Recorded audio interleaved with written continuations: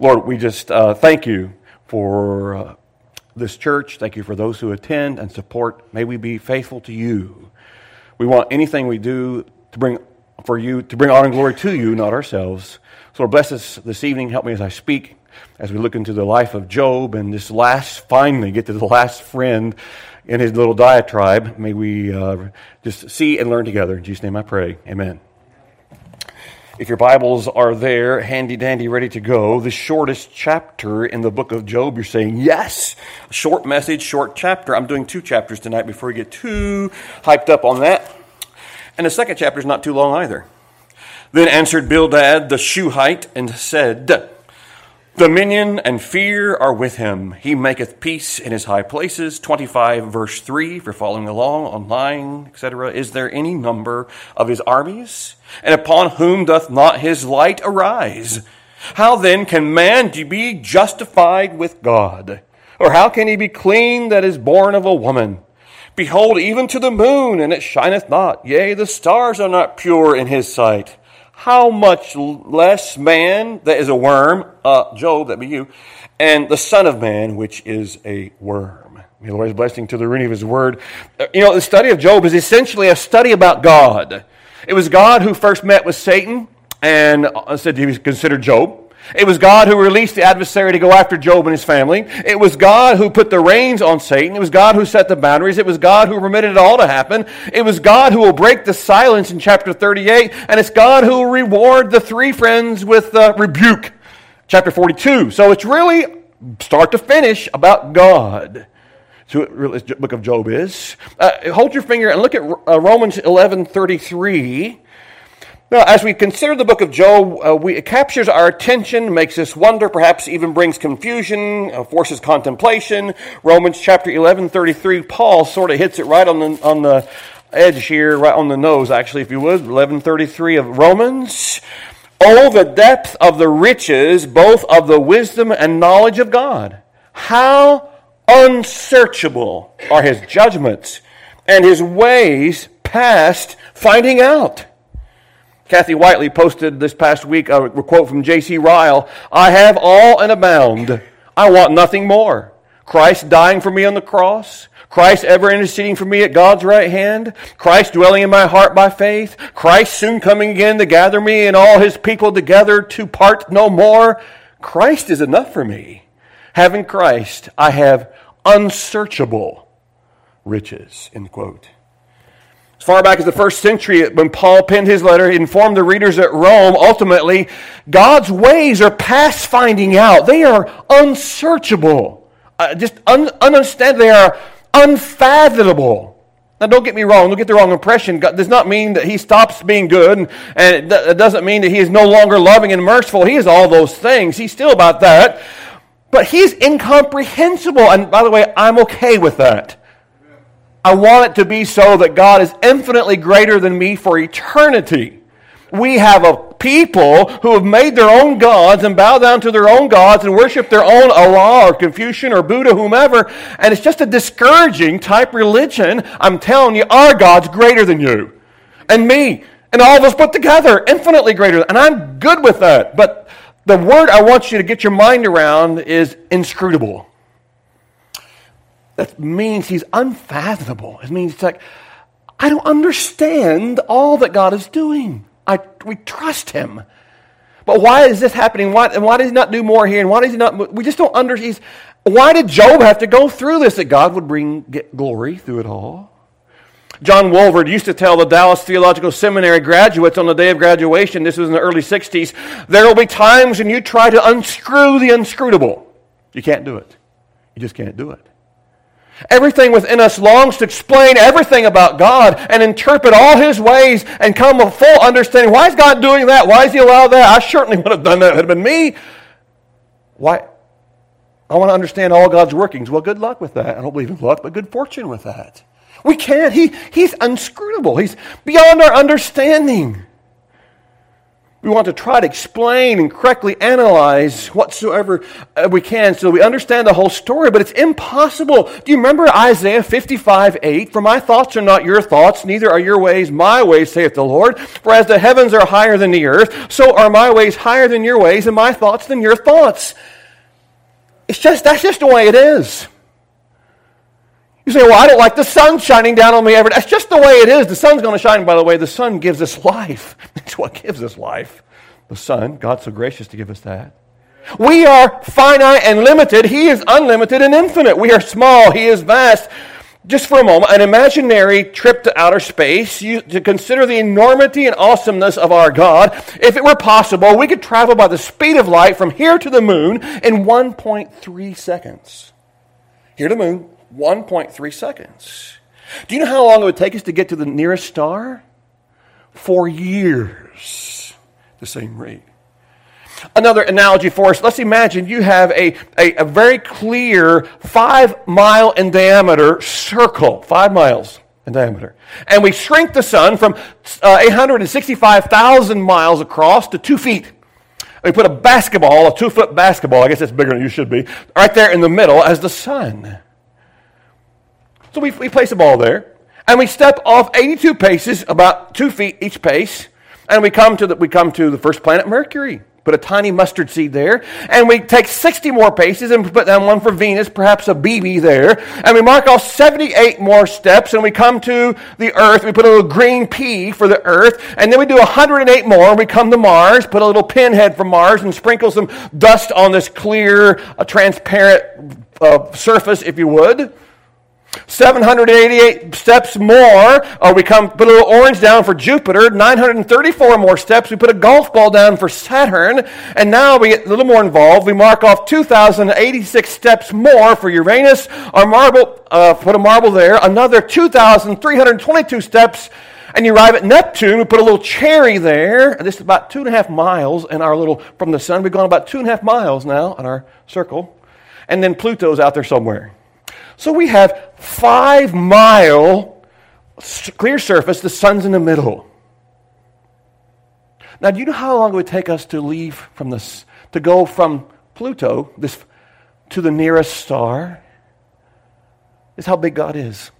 It would take us 6,720, not steps, miles. We're at the end of our little solar system here, 5 miles. 6,720, not steps, which we've been doing, miles to the nearest star, which is only one of 100 billion in our Milky Way galaxy, which is only one of the 1 septillion stars they estimate, according to NASA.com. I'm just stepping back. That's a pretty big God. Here we are, I'm a little podunk person on the planet Earth, and yeah, He loves me. I am His, and He is mine. What a wonderful truth. What a wonderful God we have. And yet, it's not like random helter-skelter out there. These things are so accurately orbiting around the sun, you can set your clock by it. Matter of fact, they set their clocks by it. And everything out there in the universe stays right where it's supposed to be. And we know there's some comets. Don't the comets even have the same return factor when they come back? We know it's coming back. Yes. Our God is an awesome God. And yet, 2,000 years ago, He came into history to live and to die for me. We should be on our face worshiping such a God as that. Such knowledge is too wonderful for me. David said in Psalm 139, it is high. I cannot attain unto it. If David were writing today, he'd say, this blows my mind. He would write today, perhaps. Tozier, a little bit of Tozier. What's your thinking cap on? Left to ourselves, we tend immediately to reduce God to manageable terms We want to get him where we can use him, or at least know where he is when we need him. We want a God we can in some measure control. We need the feeling of security that comes from knowing what God is like. And what he is like is, of course, a composite of all the religious pictures we have seen, of all the best people that we know and heard about, and all the sublime ideas we have entertained. We want to put God in a box. Very popular thing. How can you even make an image to the God who's infinite? What are you going to choose? What of his creation are you going to make an image of to worship the God who owns it all, sustains it all? So the first big point tonight, what's left to say? Chapter 25. Back down to Job. Back over in Job chapter 25, if you would. If you meander back over there.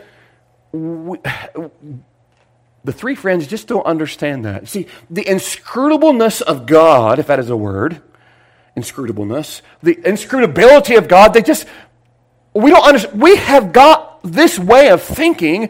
We know if you're like Job, we know he's done wrong. You cannot persuade me otherwise. See, like if you would try to tell me that evolution is true, I tell you, I'm going to die telling you it's wrong. Now, I'll be gracious to you, and I'm not going to kill you, but you cannot persuade me. You cannot persuade me from the fact that Jesus is God. I will die first before I give up that virgin birth of Christ. Do you see? And so these folks, these three friends, have gone dead set. Their theology will not waffle on the fact they know what's right and you can't tell me otherwise. And Job's on the other side. I'm telling you, I'm not done wrong. I don't understand what God's doing, but I have not sinned. Job, we know you sinned. Matter of fact, Bildad finished. The last words the three friends say, how much less man that is a worm. My goodness, how encouraging is that? What they should have been like, put an arm around Job and said, we are here. We do not understand why this is happening any more than you do. God knows, but we are here to be with you through it. God is doing something deep and mysterious, but it's so beyond us, we cannot understand it either. And we're going to sit and we should have gone back to the city in silence for 7 days. Well, they should have done. They didn't. May I go a step further today? God's plan for every single human Christian is not always wonderful as we would see wonderfulness regarding our health. For some of you have gone through and are going through, will be going through some very serious health things. For some, God's plan is Lou Gehrig's disease. For some, it's like Job, a lot of life of pain. Some of you, I know, live in pain every single day. And we know you mention it, but I know that you do. Some of you, it's heartbreak and brokenness, blindness, paralysis. I asked the choir if they'd ever seen, there's a blind Japanese pianist who's phenomenal, blind from birth. Yet he plays these piano concertos. It's amazing to watch someone who's given their life to do something like that. For many, the plan is no to your request for healing. We don't like that. Some would even say to us, you don't have enough faith because you're still ill. I'm telling you, it's not God's plan that every single person's healthy. Look around us. Look at our church. Very godly people are struggling with health issues. It's not, God would much rather have us holy than healthy. So when he allows things into our lives, we have to step back. What's he doing? I don't understand it necessarily at all, but I know he's allowed it, and Job has. That's where Job is. I don't understand why I got these sores from top to bottom, and I don't understand why I had to lose. Can you imagine Job's condition, how sad it was? So what's left to say? Very briefly, an attitude. We find in verse 1, Bildad the Shuhite said this thing. He has no clue about inscrutability, Bildad. He just wants to ramble on. And due to the brevity of the chapter, we can hardly even call a speech, so there's 4 observations. It's the last presentation of the 3 friends, and we might want to say thank the Lord for that. Shortest chapter in Job. It's brief and leaves little doubt that because there's little left to say. By now, it may have been Bildad thought Job was absolutely unreachable. And 4th little point, having run out of arguments, Bildad spends no more attempting to prove Job wrong. He simply wants to lecture. So that's the attitude. And the argument comes next. The 8th speech of his friends, as the friends' their speeches have gotten smaller except for one. They've tried to level reason with Job, and Job says, no, I'm still innocent. Matter of fact, in Job 32, if you want to hold your finger there, look, Job 32, verse 3 and 11 and 12, we see they missed it. Job 32, 3. Also, against his three friends was his wrath kindled, because they had found no answer, and yet had condemned Job. Verse 11, behold, I waited for your words. I gave ear to your reasons, whilst ye searched out what to say. Yea, I attended unto you, and behold, there was none of you that convinced Job, or that answered his words. And that is true. They were so blinded by their agenda, blinded by their narrative, that no matter what you do, they're not interested in truth, and they'll shout you down. That would be, I'm sorry, I want to morph this into our today's culture. They will, if you don't agree with them, we're just going. And then if you don't, if they can't somehow debate with you reasonably, then they will start attacking you. It's sort of called like Nazi propagandaism. Just throwing it out there. It's humiliation. It's not. It is. We'll just stop right there. But they did not. They had their own agenda. They wouldn't listen. Our hearts go out to Job. Calls him in verse 6 a worm. A worm. Can I just say there's a lesson clearly here? Whenever you have the opportunity to be with someone in great need, even if what they are going through is the result of their own wrongdoing or failure, putting them down does not help. Does not help. Does not help.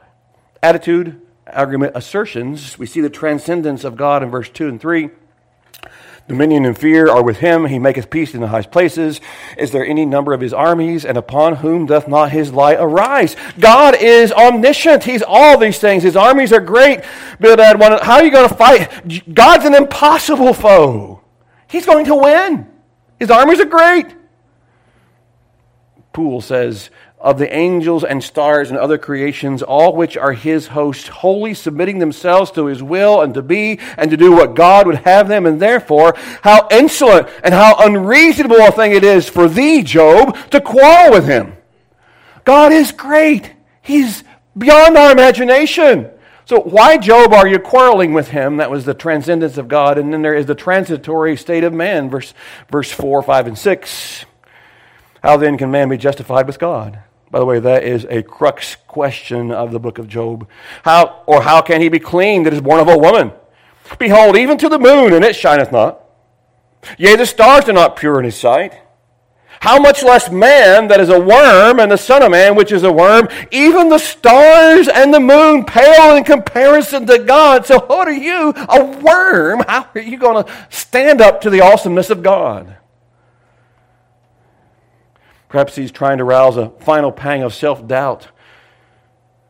A worm, as again says Poole, is mean, vile, impotent, proceeding from corruption and returning to it with all filthy and loathsome, and so very way, a very unfit person to appear before the high and holy God, and much more to contend with him. And perhaps there was a worm crawling through one of Job's sores right while he was saying that.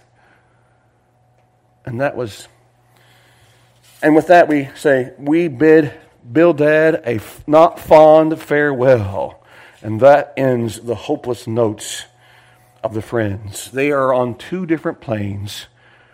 Job's got to be guilty. I'm not guilty. I don't understand, but I'm not guilty of those, what you think I've done, whatever it is. I've not done that. And those two planes are like two railroad tracks, and they're never going to meet, because neither side will, and Job's on the right side, and they will not come over to the right side. So that was Bildad, what's left to say. Chapter 26, Job, let's look at the sovereign. This is a grand recital, starting in verse 5, of who God is. Dead things are formed from under the waters, and the inhabitants thereof. Hell is naked before him, and destruction hath no covering. He stretcheth out the north over the empty place, and hangeth the earth upon nothing. He bindeth up the waters in his thick clouds, and the cloud is not rent under them. He holdeth back the face of his throne, and spreadeth his cloud upon it. He hath compassed the waters with bounds until the day and night come to an end. The pillars of heaven tremble and are astonished at his reproof. He divideth the sea with his power, and by his understanding he smiteth through the proud. By his spirit he hath garnished the heavens. His hand hath formed the crooked serpent. Lo, these are parts of his ways, the edges of his ways, if you would. But how little a portion is heard of him, but the thunder of his power, who can understand? Now that's Almighty God. The analysis we see, first of all, in the first 4 verses, Bildad has struck a sensitive nerve. Look what Job says in verse 2. But how hast thou helped him that is without power? How savest thou the arm that hath no strength? How hast thou counseled him that hath no wisdom? And how hast thou plentifully declared the thing as it is? To whom hast thou uttered words, and whose spirit came from thee? A little bit of a paraphrase. What a help you are to the weak. Sarcasm. How you have saved this arm without strength. What counsel you have given to one without wisdom. How helpful insight you have abundantly provided. Now, Job gets tough. You know, sores will do that to a man. I was reading that nurses will tell you that the more pain increases, the more the governor comes off, if you would, of what they say, people say. The tact sort of goes out the window, and you can understand that. And a little statement, pain plants the flag of reality in the fortress of a rebel heart. Pain plants the flag of reality in the fortress of a rebel heart. Even those who have been stubborn and rebellious, when pain hits and persists, reality comes to full measure. It's like you will see sometimes something is floated about in the culture and something gains a lot of traction and is supported and for the time until the truth finally takes over. No one wants to be a part of that once the truth takes over because we're going. And that's sort of the pain when the truth of what is happening. I was listening to a presentation by Dr. John Lennox from England, and he was speaking to the oncology department at Boston University, and they were saying that only 7% of those going through the cancer treatments remain atheists all the way through the treatments. Because when people are faced with eternity, that makes them think spiritual thoughts. Bildad championed the obvious. God is great. Who can dispute the magnificence of God? No one can. So see, Job has no quarrel with such assertions about the magnificence of God. But here's the inference. See, according to Bildad, puny man counts for nothing in the infinite space of God's mind. But Job thinks precisely the opposite, that because of his boundless capacity for knowledge, he can give every individual the most complete personal attention. Aren't you glad for that? Even though Mrs. Stevens' father can be watched up in Vermont. Christy and Shane Basto can be watched in the Philippines. Masato Miki Funakoshi, who've gone through so much in Ukraine, God is watching over them all at the same time. And when you pray and I pray, we can all pray at the same time, and He can handle all that. Because He's handling a star that is can't even believe how far the first star is. And He's upholding all things by the word of His power and keeping all these stars. Can you imagine coming up with names for 1 septillion stars? I can hardly come up with another name for 10 children, let alone 1 septillion stars. I think that's one with 24 zeros. It's a big number, bigger than my puny mind can handle. The analysis, and then there's the attestation, and starting in verse 5. To show the poverty of Bildad's argument, he spoke of the greatness of God. And by the way, you want to show the poverty of any human argument, it's to show the greatness of our God. He soars in his own meditation on the glory of God as reflected in creation. His expressions are unsurprisingly consistent with modern astronomy and meteorology. By the way, the Bible, when it speaks on science, it's accurate, correct, spot on. When it speaks about history, it's accurate, it's correct, it's spot on. I'm telling you, but Pastor, you always say the Bible's, it's like God wrote it, and it's like perfect, yes. It's inerrant, infallible. That's the Word of God. But Pastor, I think I'm telling you, if you want to lose your consistent faith, start doubting the veracity of God's Word. When you start down that path, there's not going to be an end likely, unless it's in the total. You see these people who jettison Christianity. Well, I just go, I'm not a Christian anymore. It's too negative. I'm on my way. They went out from us because they were not of us, John would tell them in 1 John. Chapter 26, verse 5, dead things are formed from under the waters and the inhabitants thereof. I like what Morris says regarding the dead things. He says it refers to the spirits of deceased.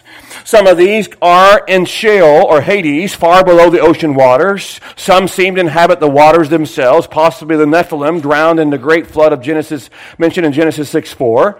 These two groups may comprise or correspond to the scene as envisioned by the Apostle John. Do you remember that vision in Revelation chapter 20, verse 13? It says here, "And the sea gave up the dead which were in it. And death and hell, Hades, delivered up the dead which were in them. And they were judged every man according to their works." The sea. I've been buried at sea. If I get buried at sea, it still doesn't mean I can't escape the judgment of God. He's going to bring everybody back together. But they're going to cremate my body. God can put it back together. It's a small thing. I'm just thinking that did we not start with dust pretty much? And they can put the dust back together again. We're not even Humpty Dumpty. Yet the point of context is, don't miss it. The point is this: wherever you go, God is there. He sees you. You can't get beyond. Verse 26, hell is naked before him, and the destruction hath no covering. Destruction there in the language of Hebrew is Abaddon. It means a special compartment, possibly the bottomless pit type thing, to Tartarus. Abaddon, there it hath no covering. If I ascend into heaven, the psalmist said, thou art there. If I make my bed in hell, behold, thou art there. Verse 7, he stretches out the earth over the empty place and hangeth. He stretches out the north over the empty place and hangeth the earth upon nothing. The empty place, interestingly enough, Genesis 1:2, same word, T-O-H-U in Hebrew. The earth received its spherical form in response to the gravitational force systems activated by the Spirit when he moved. And so the earth started rotating around, if you would. He stretches out over the north, the empty place. He stretched it out. Psalm chapter 48, verse 1 and 2. Psalm 48, 1 and 2. Great is the Lord, and greatly to be praised in the city of our God, in the mountain of his holiness, beautiful for situation or elevation. The joy of the whole earth is Mount Zion on the sides of the north. Sides of the north. If you ask me where is heaven, I would say it's toward the north. That's my person, where God's sitting right now, where my mom and dad are. Start going north. Sides of the north. But we find then, and that's just my personal opinion, but we find then that the empty place, the north was set out over the empty place, and he hung the world on nothing. Isn't that amazing? 35 years before Isaac Newton discovered his things, he hung the earth on nothing. It's just out there. How does it sit out there and not fall from the sky? How does it not crash into the earth? How does the sun stay 93 million miles from us, not 92, not 94? The perfect distance so that Mr. Skaggs' corn can grow, so Cisco and Buttermilk and Rebel can have all the food for all winter long. It shines on us so tomorrow morning you can get up and go to work once the fog's burned off. How does that work? That it works it's just a chance happening. It takes far more faith to believe an evolutionary mindset than to believe that the God who said he did it, did it. 26 verse 8. He bindeth up the waters in his thick clouds, and the cloud is not rent under them. Only in recent centuries, we find the words in 37:16 of Job, balancing of the clouds. How is it that the clouds just don't empty out all the rain at once? How does that happen? It's because God is balancing the things. Now, I wish we'd get some clouds with some rain over us about right now and start and give us some more rain. Perhaps that will come this week. We don't know. The updraft, how does that work? How does it work to where the clouds, why don't the clouds just come down to earth and just wipe us all out? He's upholding all things by the word of his power. The Bible is spot on when it comes to science. It says in 37:16, thus thou know the balancing of the clouds. 26:9 to the end. He holdeth back the face of his throne. He spreadeth his cloud upon it. He has compassed the waters with bounds until the day and night come to an end. The pillars of heaven tremble and are astonished at his reproof. He divideth the sea with his power, and by his understanding he smiteth through the proud. By his spirit he hath garnished the heavens, and his hand hath formed the crooked serpent. It is God who has put these things in. And it's interesting, some clearly believe that the stars originally were meant for a gospel message. And do not sailors, even in past, have guided their ships by the stars? They're always in the same, the same formations. I can look up and count on that, and here's our point of reference. The global sea level. Why does it not get worse? Why do not the seas just keep going higher and higher and higher? Because he has said he's in control of those things. Now, there are incidents where, tsunamis, etc. But in general, even the winds and the sea obey the master of all. And verse 14, lo, these are the parts. And that word means sort of the edge, the boundary lines, the coastlines, the corner. These are the parts of his ways. It's like if you came to America in the early 1400s and you landed on Myrtle Beach. Myrtle Beach, and you thought, well, this is nice, and maybe perhaps you walked 5 miles inward. And I don't know, perhaps you're still going to be on sandy soil. I reckon you see, wow, all of this. You don't realize that you are on a continent that's 9,000 miles this way, 3,000 miles that way, and what you see is just a moment. I'm telling you, there's so many fish up in the lakes in Minnesota. You can fish for a lifetime. There's 10,000 lakes. There's over 1,000 lakes where I go fishing up in Minnesota. Over 1,000 lakes in that area. Over 1,000. And I'm telling you, got some of the best fishing ever. Or you can go down to Gunnersville and catch all the crappie and bass you want there. You've only walked 5 miles inside. I'm telling you, there's so much more than you can see. I'm telling you, there's so much more than you can see. It's our God. It's not Allah. It's not Confucius. It's not Joseph Smith, who had 44 wives. It's the God of the universe that we're serving. And lo, these are the parts, the edges of his way. And the portion carries the idea of whisper. The word's a major term for speech in the Hebrew. Job speaking from the other side of the written revelation, if you would, as far as we know. But even on this side of biblical revelation, God has disclosed in the Bible a tantalizing tiny percentage of what there is to know about God and his ways. Just a smattering. The gospel record was at 50 days total of the 3.5 years Christ. They only recorded incidents from 50 days of Christ's life. Can you imagine if they had all 300 and a lot more days than that? Can you imagine how big the gospels would have been? Whoom! Break the pulpit. I'm telling you. But we have enough to know I'm a sinner and he's a Savior. He's not just a. He is the definitive pronoun, the Savior. That's not a pronoun, but whatever it is. The Savior. I would close with these words from a devotional this past week. That God, the God that created and named each one of the stars and then calls them by name, is in no danger of forgetting his children.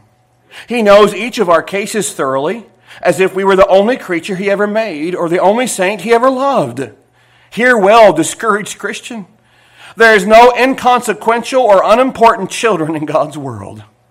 It is most important for God's people to learn that the smallest and often overlooked details are as much arranged by our great God as the most startling events in all history. It is He that is our wise manager, controlling our sitting down and our rising up. Oh, Christian, know well that our deepest problem begins when we fail to trust Him in every detail of life, and making it worse when we take matters into our own hands. Oh, man, that's why I read these devotionals, because every once in a while it's like, that's a home run. Not every... By the way, if you wrote a devotional every day, I can guarantee you wouldn't hit a home run every day. But that's why... Take heart. Discouraged Christian, there are no inconsequential or unimportant children in God's world, and you and me is one. Shall we rejoice in that? Let's pray. Heads are bowed, eyes are closed.